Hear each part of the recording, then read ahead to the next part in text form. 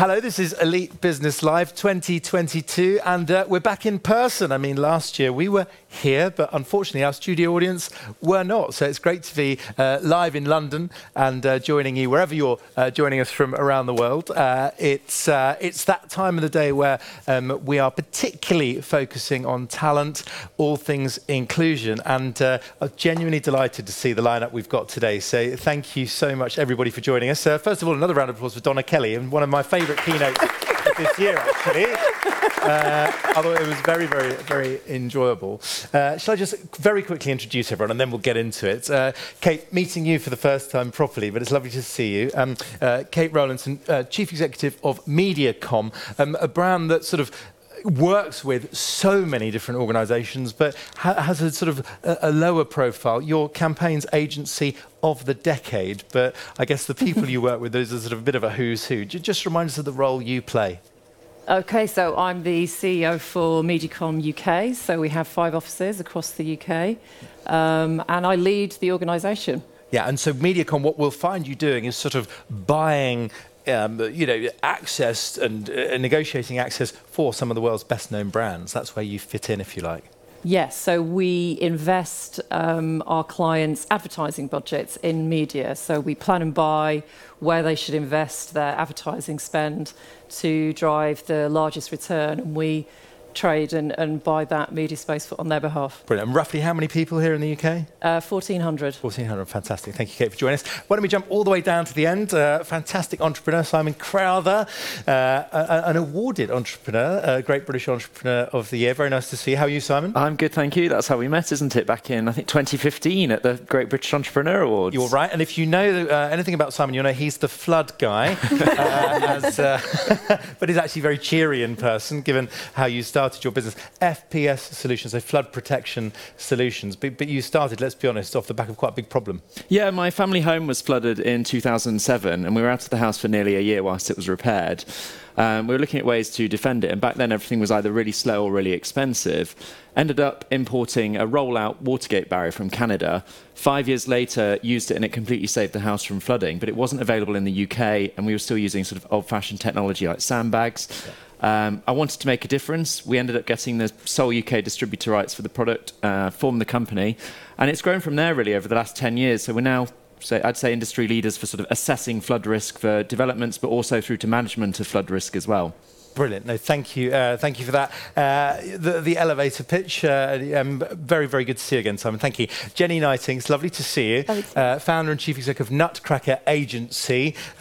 Big fan of your work, Jenny, because you're very interested in connecting different worlds. This is how I see it, sales and marketing. Very passionate about how people tell their stories. Just tell us what else we should know. Yeah, so I'm founder and CEO of Nutcracker, as you said, Ollie, and Nutcracker really focuses on aligning sales and marketing. A lot of people think that salespeople are lazy and marketing people are fluffy, and actually neither is true. And when you remove that bias and actually make them work together, you can get some pretty impressive results. And our focus is on joining up campaigns and really getting under the skin of what businesses need to enable proper and sustainable business growth.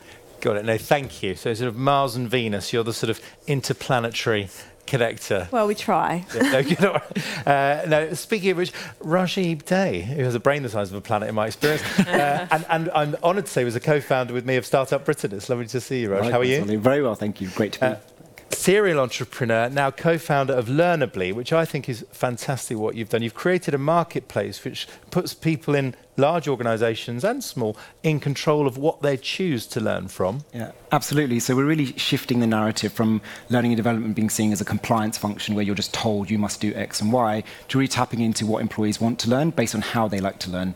So if you like books, coaches, conferences, podcasts, articles, the full breadth of learning and development opportunities are available to you through your own personal development budget. Love it. So this is Learnably.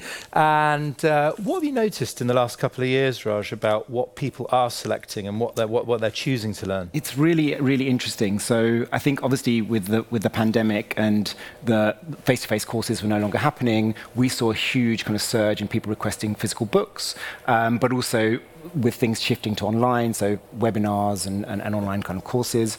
And actually, when you leave people to their devices to figure out, they really demonstrate, they can actually tell you about what they're thinking. So from a retention strategy, rather than pigeonholing people and thinking you're in marketing, therefore you're just going to see marketing, giving them access to a marketplace of data, sales, all sorts of content, they're actually demonstrating where their head's at and where they might want to go next. So how does it work? Do the companies give them a budget or something? They do, yeah. So every employee gets their own budget to spend. It can be a few £100s to a few £1,000s, and then they decide how they spend it, which means that rather than HR teams second guessing what you might want to learn and then no one using it, actually everything that's being spent, people are actually going to use it because they're in charge, they're empowered. Got it. So this is Rajib Dey, founder of Learnably. Why don't we, by the way, really keen to get questions, observations from the audience online and in the studio today. But Kate, can I start with you? Just on this topic of inclusion, what does that mean? Because it can mean a million things to a million people. What does it mean to you and why does it matter so much?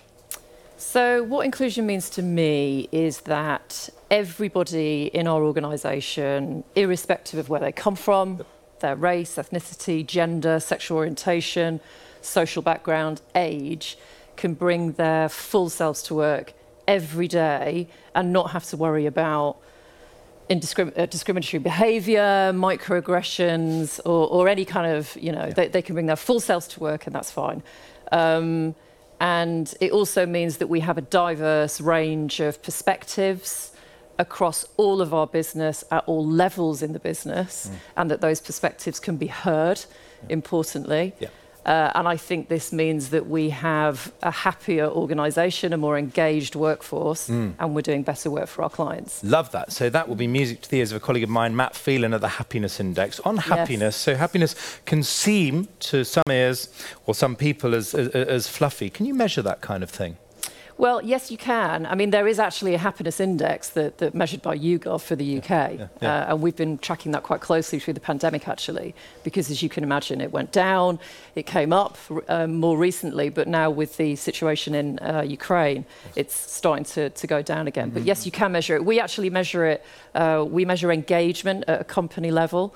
Which is really a measure of how engaged people feel with the company. So we see that as it's a measure of 1 to 5. And do you mind me, sorry to geek out on this, yeah. but is there a tool you use for that? Yes, we do. It's an online tool called Amber.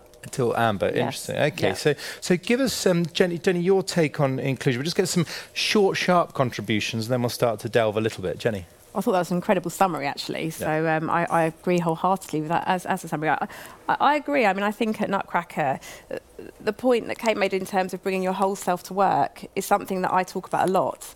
Actually being yourself is okay, and it's more than okay, it's enough, it's how you should be.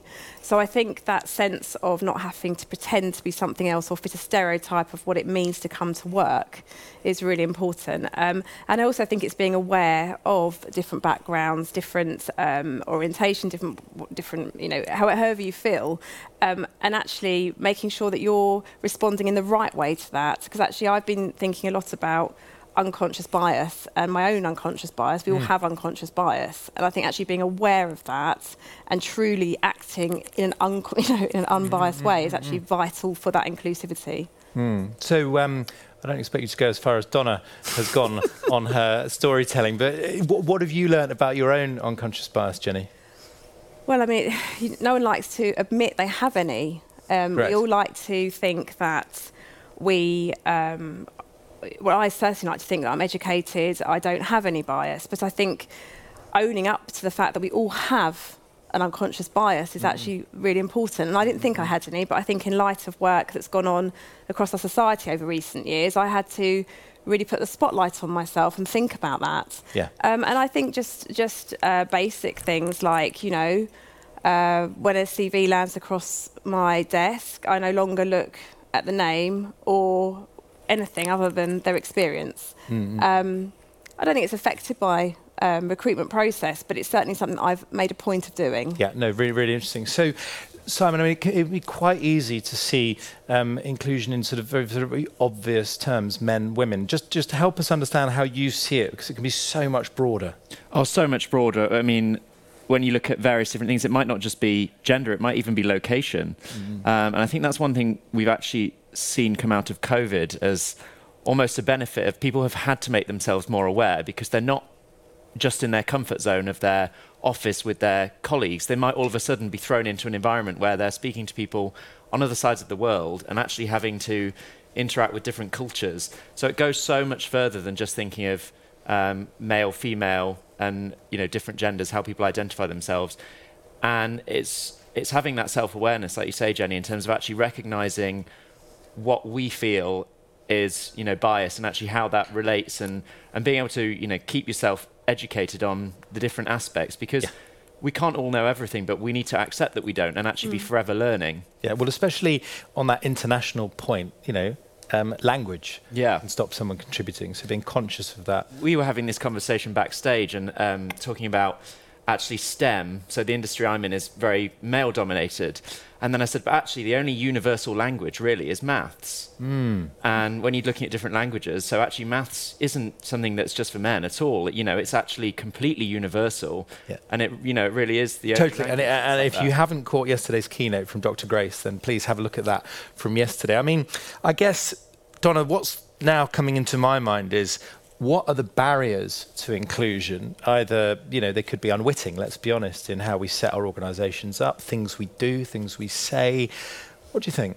There is the glass ceiling to start with. Every organisation would profess to not having a glass ceiling. I think the barriers for that are to observe it and to recognise it. And this is about women not rising beyond certain roles. Not just women. I don't think the glass ceiling is there for women. I think it can be for any BAME community, basically anything. And I think the biggest barrier that we've actually got is not always the glass ceilings. I think we've all tried to dispel that or remove that, but we call it the sticky floor. So the biggest barrier that you have is actually yourself, and it's about having your own confidence that you can do it. There might not be the role models, but don't hold back. Push yourself, see what, look at the career gaps, look at the challenges ahead of you, see what you need to do. So what else, Raj? What gets in the way? What have you noticed? Because you work with such a range of companies, right? Yeah. So there's a great quote that I like. It's by Verna Myers. She did a TED talk where she said that diversity is turning up to the party, but inclusion is being invited to dance. And being invited to dance was one of our core values from the outset. Now we've modified that to include intentionally, and intentionally being the word where I think you need to be very mindful of everything you do. And so when it comes to kind of application processes, we do blind CV screening, so we don't see people's names because we're conscious that might influence how you do things.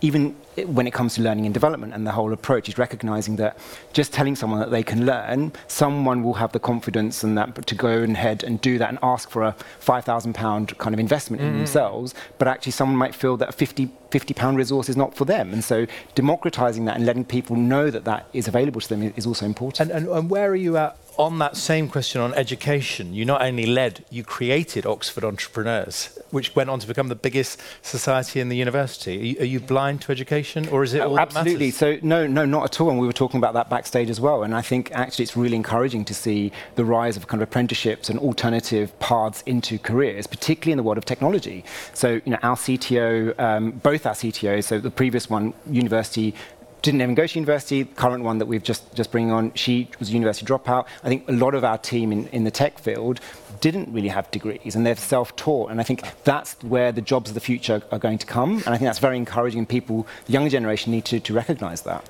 100%. So let's start to look for our first sort of round of questions. But Kate, can I bring you in on this sort of, what I'm really interested in is stuff that sort of happens almost unwittingly. And Donna's really got me thinking about this, just stuff that you wouldn't have thought, I've just see what I've done there. So it's the unwitting exclusion, if you like. Can you help me think about that? Well, I think one of the things that we've done a lot of work on in MediaCom over the last couple of years is this issue of microaggressions.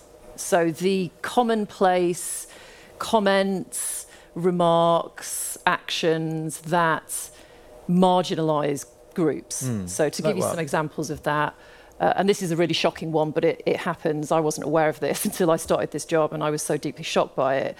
But touching black women's hair is a microaggression. Black anyone's hair. Well, yeah, but I think it specifically happens to people of colour, and black men and women experience this. Right. Imagine somebody touching your hair in the workplace. Right. it's terrible, it happens. And, you know, but there's also casual sexism, like, oh, you're such a girl, or, you know, we were talking about this backstage as well, the assumption that the woman in the room will make the tea, serve the drinks, you know, and all of these biases, they are microaggressions. And, you know, nobody wants to accept and admit that they happen in their organisation. I was quite nervous, honestly, about bringing microaggressions to light within MediaCom because I thought it might reflect badly on us, but actually I think it does the opposite. So what's the lesson, forgive me, Kate, what's the lesson on how you how you confront this? And Donna had a really interesting example of defusing something in that sense. How you raise this without burning or bruising relationships. Yeah. So this is the real challenge, and this is why we focus on allyship.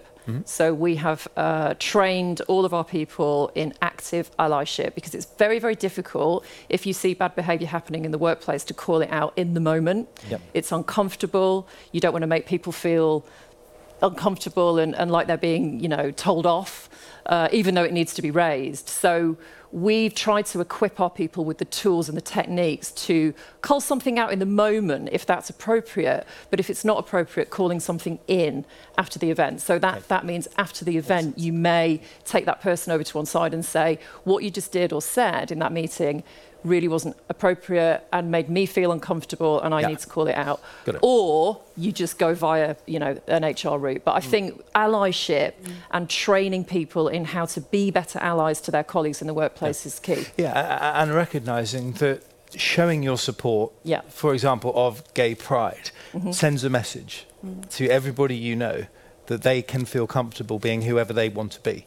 Well, that's interesting because, I mean, I think part of the issue with Pride, obviously it's a wonderful thing, but if you only show allyship in that month of the year, that's an issue. So one of the things that we did at MediaCom, for example, is we fly our Pride flag outside the building all year round. Yeah. So I think you've got to show allyship all through the year, not just in Pride Month. But yes, it's a brilliant thing, obviously. Yeah. No, but it is important. It's not the sort of tokenism in that sense. I'm looking for questions, so start to please, I see you, and I'm looking for others in the room. Please go right ahead. Feel free to say who you are, you don't have to. Hello, hi, my name is Mahmoud, and I loved what you said about education, but I think the main challenge that I have seen in practice in corporate mechanisms is that diversity in itself means that people have different cultures and what they perceive as offensive. So, for example, for me, I wouldn't mind anyone touching my hair. Like, I would even see it as offensive. Really? So how do you actually establish, like, ways that make sure that everyone is comfortable, as in they come with their culture, but at the same time, they wouldn't offend anyone? What a great question, crikey. Well, I'm tempted to throw it to Donna. Well, everyone, actually, but Raj is also nodding. Forgive me, Donna, do you mind? Because it's such a great question. No, I don't mind at all. I genuinely think it all comes back to that working with the networks to have a better understanding. You know, we, as I said, you need to have lived the life to be able to share and educate others. You know, I can't sit here and say whether for a black female it would be offensive to touch her hair. I do know that that is actually true. Somebody did say to me that somebody said, you know, have you got a weave? You know, that kind of sort of cultural thing. It's not appropriate, right, to be asking somebody that sort of question. And I said, share it, tell people that's your experience. You know, so we have these know-hows, as I said before. We run them at lunchtime. You're welcome to join or not join. We send out a communication to all of our staff, inviting them to attend, giving them a bit of a highlight about what we'll be talking about, and hope that everyone attends and enjoys. If you want to take that to an extreme, have a look at the Human Library. I interviewed Katie John Went, who leads it in the UK last year.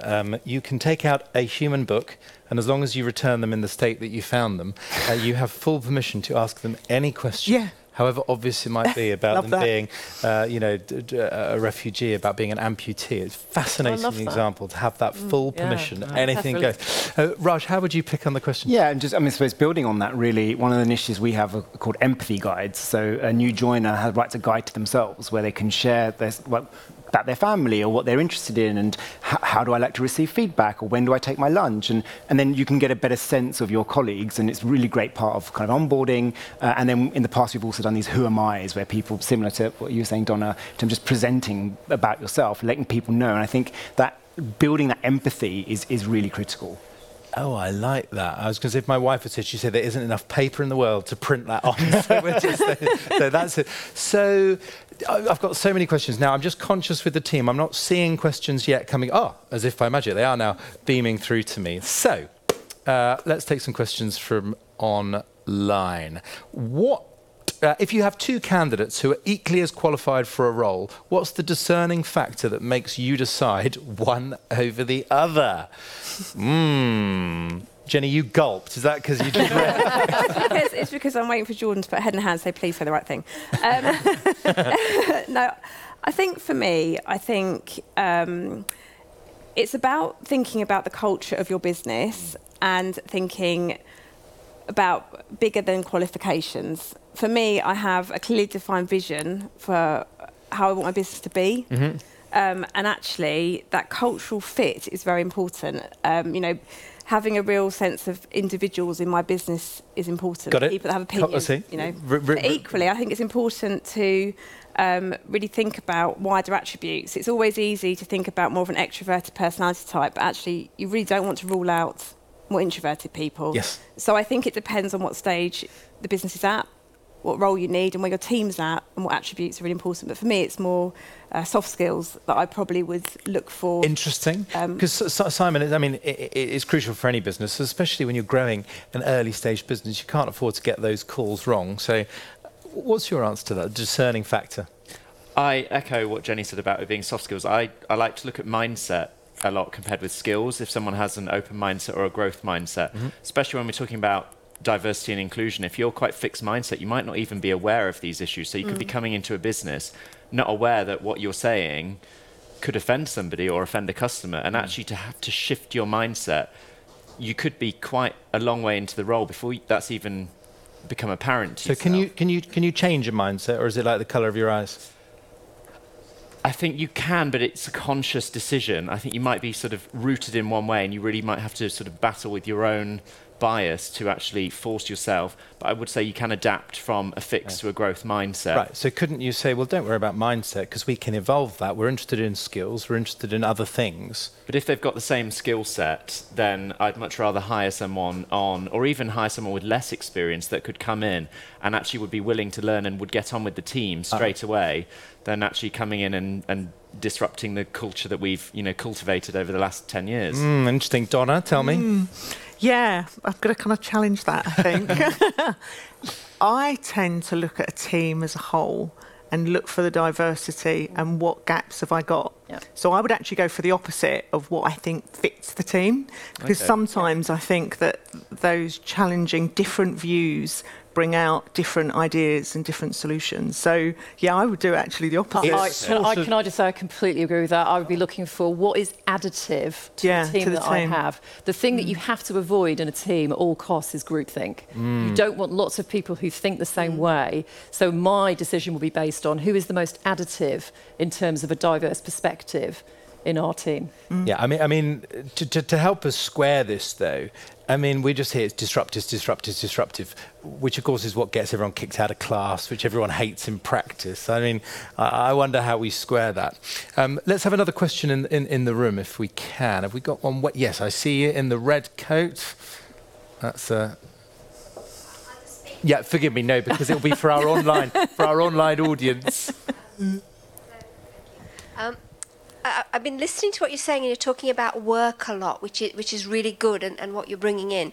But what's going through my mind is a lot of the bias comes from a young age. So what can industry do and governments do to start education institutes dealing with the bias at that age? Yep. That's to everyone on the panel. Thanks. Yeah, Kate, please. Sure, and then I'm determined to hear from Raj only because he said no, because he set up the Secondary Schools Association way back in the day. But Kate, please first. Well, I think it's a great question, and I think it starts with education, actually. And one of the things that we've done at Mediacom is invest in a company called Fearless Futures, who, if you don't know them, you must find out about them. They're amazing. And they teach about oppression. So we've put 250 of our senior leaders on this course where you learn about oppression.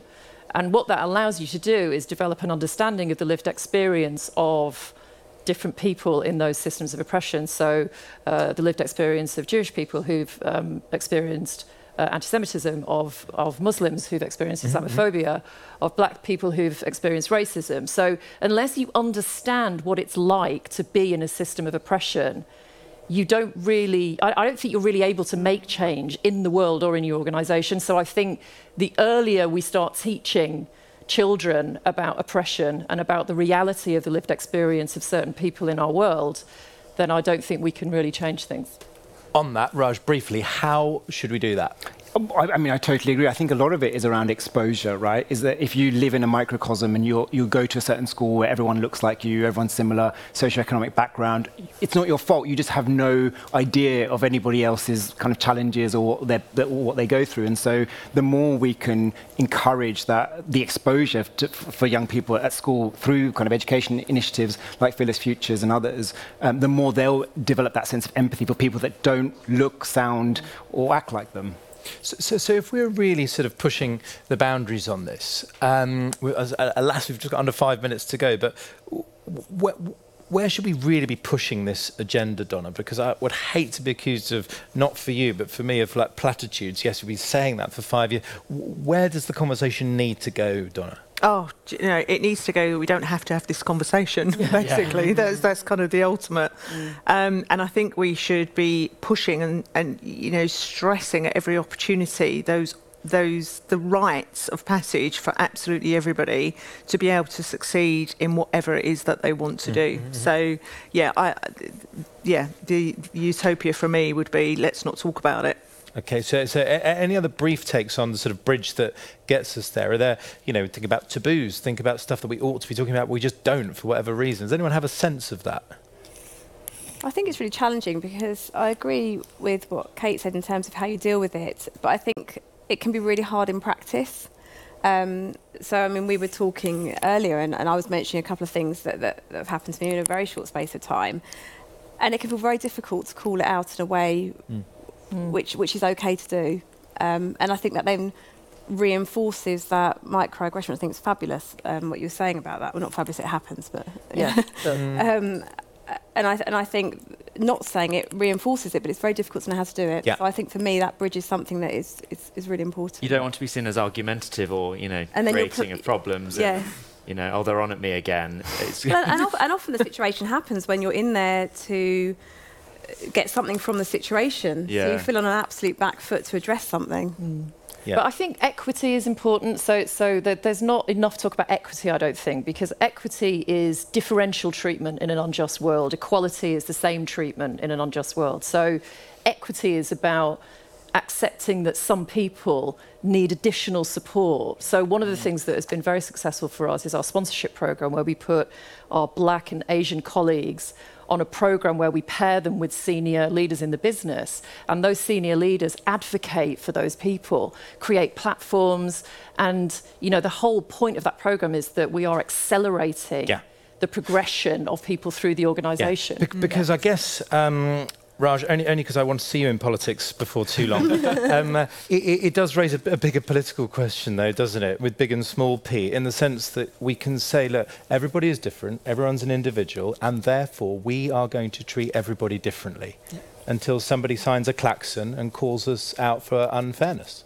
Yeah, absolutely. And I think the only thing I would add is the final thing which we're seeing in the sector around belonging. So diversity, equity, inclusion, and belonging. Yeah. And I think if that's the holy grail for me, is that where people can, as you talked about, feel fully authentic, they can turn up to work as their full self, and they feel that they belong there. And I think once you can do that as a company or in general, then we've kind of, I suppose, hit the holy grail. Because in a way, Simon, that can happen across organisations, can't it? I feel that sense of belonging around communities that we've met through. It's like we might be in different organisations, but whether it's through our entrepreneurship, it's not just in an organisation, is it? It can cut beyond. Yeah, I was saying that's one of the great things of actually the Great British Entrepreneur Awards is the feeling of belonging and community, because so many of us through that, being an entrepreneur can be quite a lonely journey, running a business can be lonely. You might not be surrounded by like-minded people necessarily, But actually through that, we've built friendships with people that we've stayed friends with for the last 7, 8, 9 years. And you must have seen, well, perhaps you've seen, Donna and Kate, opportunity to meet your peers across different organisations. I wonder,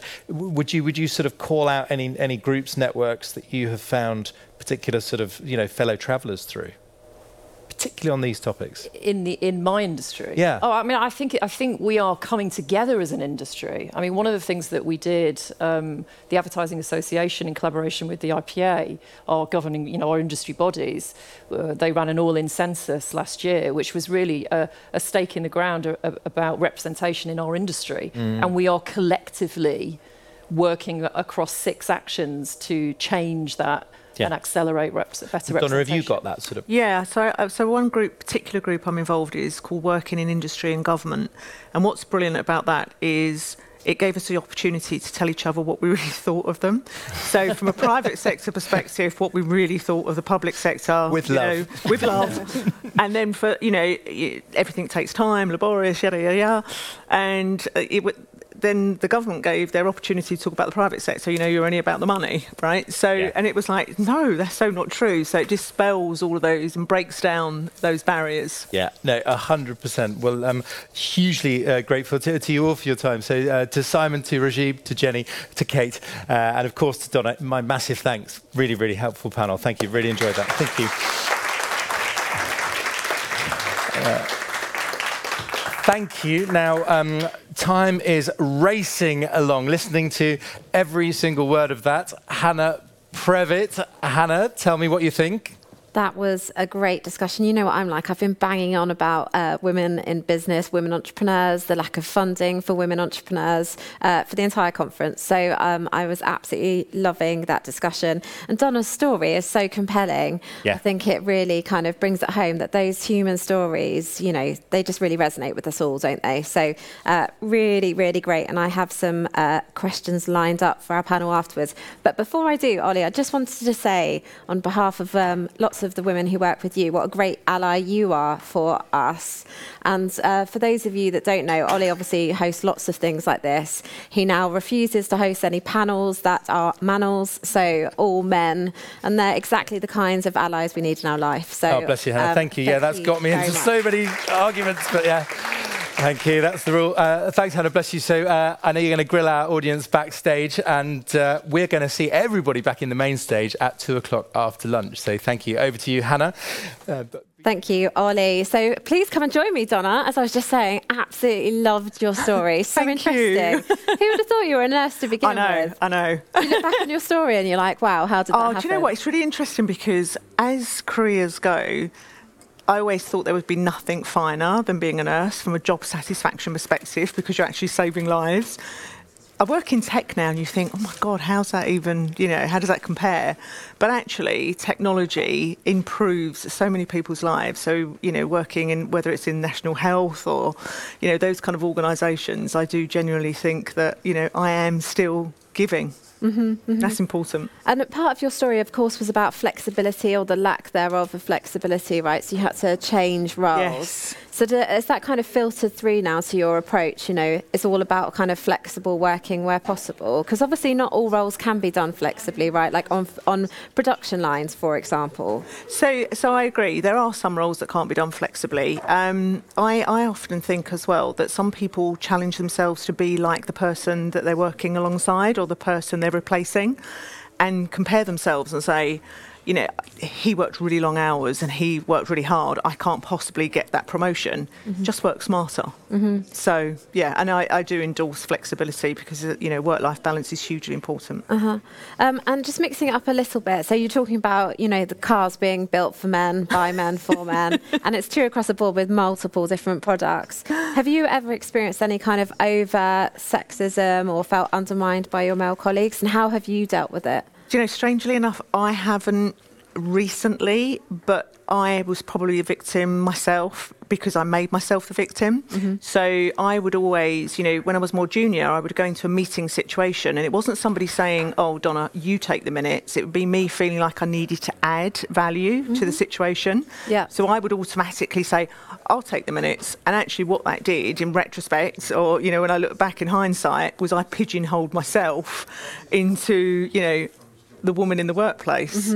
So, as one thing that actually my manager says to do is let people know the timbre of your voice.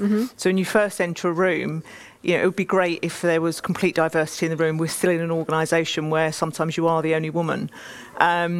Do something when you first walk in the room so that they know that you're there not just as a as a token. So it could just be could you pass the water, but actually give yourself a voice. Let people hear the temper of your voice.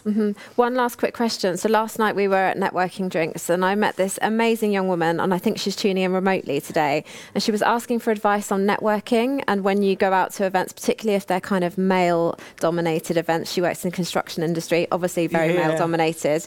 When you walk into a room like that, what do you do first? I would just go up to people and just introduce myself and just handshake and just, ask people what they do, who do they work for. And generally, you'll always find some kind of affinity that you can have a conversation about. So, we're not talking about speed dating or anything. This is in a business environment. So therefore, why not just ask, introduce yourself and say hi? Yeah, get stuck in. Yeah, absolutely. I always have a glass of wine to start with personally, but it's not for everyone. Okay, right. I think we're going to have to move on, but thank you so much. I could stand and talk to you all day. Thank you for joining us today. Thank you very much. Thank you. Bye-bye. Hi, Kate, come and join me. Hello, welcome. Hello. Thank you. I think your first time on the Elite Business Live stage today. Yep. Well, thank you for coming. I've got a tricky question for you to start with because I'm a journalist and that's what we do. So obviously, advertising and media has a bit of a reputation, or it has done in the past, as being, it's like work hard, party hard, right, and not helped by things like Mad Men. So do you think that you're kind of changing that? Because the cultural piece it's really important, isn't it? I've got 2 young kids. Would I want to go and work in a media agency with, that kind of reputation historically? Can you dispel some of those myths for me? Well, I think that in MediaCom we focus very, very clearly on culture, and we also measure how people feel they belong in the organisation. So we do that on an ongoing basis. So I think most people in our organisation feel that the company is doing a lot to support inclusion, and so I think we feel good about that. But I think the previous comment, the last comment I was making on the panel actually, is that the industry now has come together and we are working together as one to try and tackle some of these issues, because we know we have poor representation, for example, at senior levels for people of colour. We know that women in senior positions are not fully represented. We have an issue with older people. There's not many older people, like over 45, working in the advertising industry. So I think we've come together as an industry and are now working much more together to try and tackle some of those challenges. Yeah. And like you were saying, it's that thing about what gets measured gets done, right? So that's kind of often the starting point. But then I guess in actioning that and making sure that you follow up with real tangible steps. Exactly. Yeah. I'm afraid we're going to have to move on again. But thank you so much for joining us, Thanks. Kate. Thank you. Hello. Hi. Come here. How was that for you? Yeah, really interesting, and nice to have a diverse panel as well. We were saying that it's between us upstairs having a really interesting chat as well. Yeah, lots of different industries represented as well. Yeah, definitely. I can imagine, are there lots of men in your business? Yeah, it's very male dominated, although actually in our office we're about 50-50 split, so it's quite nice. Again, we're having this conversation. It's really frustrating for us from the sort of diversity point of view, is people call our office all the time, and Kim, for instance, might pick up the phone and the question is, can I speak to somebody technical? And the men do not get that at all. And it's really frustrating from our point of view, because there's nothing we can necessarily do to change everybody's behaviour. We know how we operate, but it's really interesting to see that from sort of the outside in, just because the number of calls we get coming into the office. That's absolutely shocking. So how many people do you have in your office? There's 10 in the company, but spread across different locations. And so let me ask you, when you're growing a business, is this really at the forefront of your mind? And let me just caveat that by saying we're obviously in a skills crisis. crisis, right? Yeah. It might be hard enough getting 5 applicants for a job anyway. If you then have to look at it through the lens of actually, you know, we're not very well represented in this area or that area, it gets really tricky. So when you're scaling a business, is this really forefront of your mind when you're recruiting? It's become more to the front of my mind as we've grown. Initially, it's not necessarily something you think about, which I'm aware of now when we're talking about awareness, actually being able to bring the fact I wasn't focusing on it before. But again, I think with remote working, that's something that's actually come in. Actually, you can now weigh up, okay, could the person do the job from home, but actually their culture and skills may really benefit the company, although they might only come into the office once a month. That's the option we've now got and can actually look at. Although there might be a skills shortage in certain areas, we can look further afield as well. Mm-hmm. I would love to hear more from you on this, but again, we must move on. So I hope we meet again. Yeah. Come back, join us next year, and get in touch. Thank you very much. Jenny, if you could come and now join me. Thank you. Right, so we're going to go quick fire now. It is really like speed dating. I've never done, so this is good. So I'd like to ask you the same question, actually. Obviously, growing quickly. Actually, I've spoken to loads of entrepreneurs in the kind of creative spaces who are finding it really hard to recruit at the moment. Is it something you think about? In terms of diversity, yes, it's something I've actively thought about in the last year or so, and it has influenced my recruiting process. We haven't found it hard to recruit people, but what we've found hard is finding the right outlook and mindset. That's been the challenge. But yes, it's getting easier. I think the more you're aware of your unconscious bias, the more you're aware of what you need, the easier it is to recruit in a more inclusive way. One other quick question before we move on to our last speaker. International Women's Day. Do we still need it? I think we do. I think there is. We were talking before the panel about some anecdotal stories, and I've come across sexism here today. And I think you get sexism in every single walk of life, and you get women held back. But equally, I work with a lot of my team to develop their self-esteem and just ingrained attitudes towards themselves, which can hold them back because they're female. So I think we absolutely need it for all sorts of reasons, which we haven't got time to talk about. And I'm absolutely there with you on that. So thank you very much, Jenny. Thank you, Hannah. Thank you. Hello. We meet in person. We do. It's been a really long time. So obviously we last spoke on the phone. One, I'm going to change tack here slightly. One of our viewers at home has written to us and asked about perks, right? So obviously small businesses haven't necessarily got super deep pockets. They can't offer the gym memberships, all the benefits that we see that the likes of Google and those guys can offer to their staff. What are some of the small things they can do? And I have a feeling I know what you're going to say because we talked about it for an article for the Times just a few weeks ago. So it can start with the simple things, It can start with simple things, just like in terms of just recognising people. It could be what we have a surprise and delight initiative where we'll just send them a little gift in the post. It could be £20 or it could be sending them a voucher.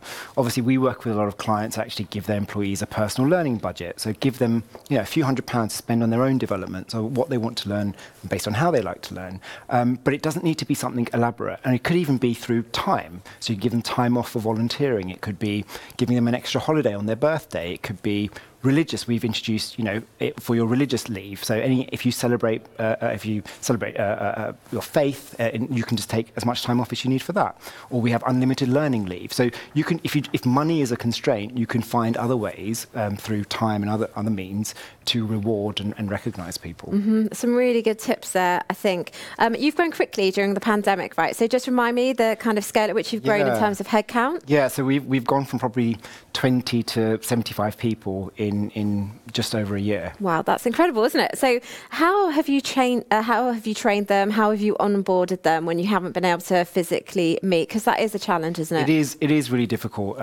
We have a fantastic people experience team, really kind of detailed onboarding experience where we, for the first few weeks, you have a buddy, and throughout that process, someone is in a different team. We set up virtual coffees with people in different departments.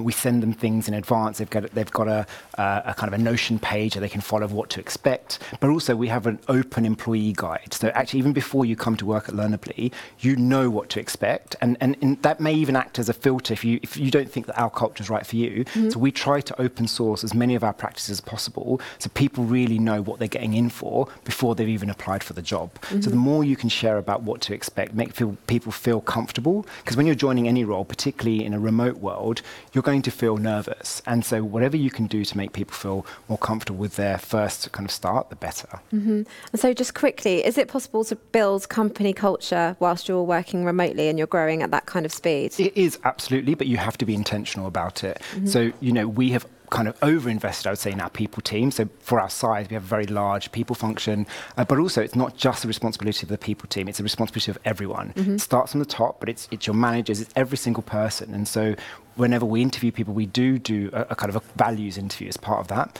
but we don't look for fit, we look for contribution. So how are you going to elevate our culture? But you have to be mindful of that, particularly in a remote or a hybrid world of work, to ensure that you do include intentionally, which is one of our values. So if you're having a meeting, someone's dialing in, everybody should be on their camera, everybody should have their kind of videos on, so that one person doesn't feel excluded from what's going on if the rest of your colleagues are sitting in person in a meeting room. Really good advice there. That's it. That's all we've got time for. So thank you very much for joining us and for coming backstage for those closing comments. Thank you. Thanks, Anna. Thank you. So that's all we have time for the first part of the day.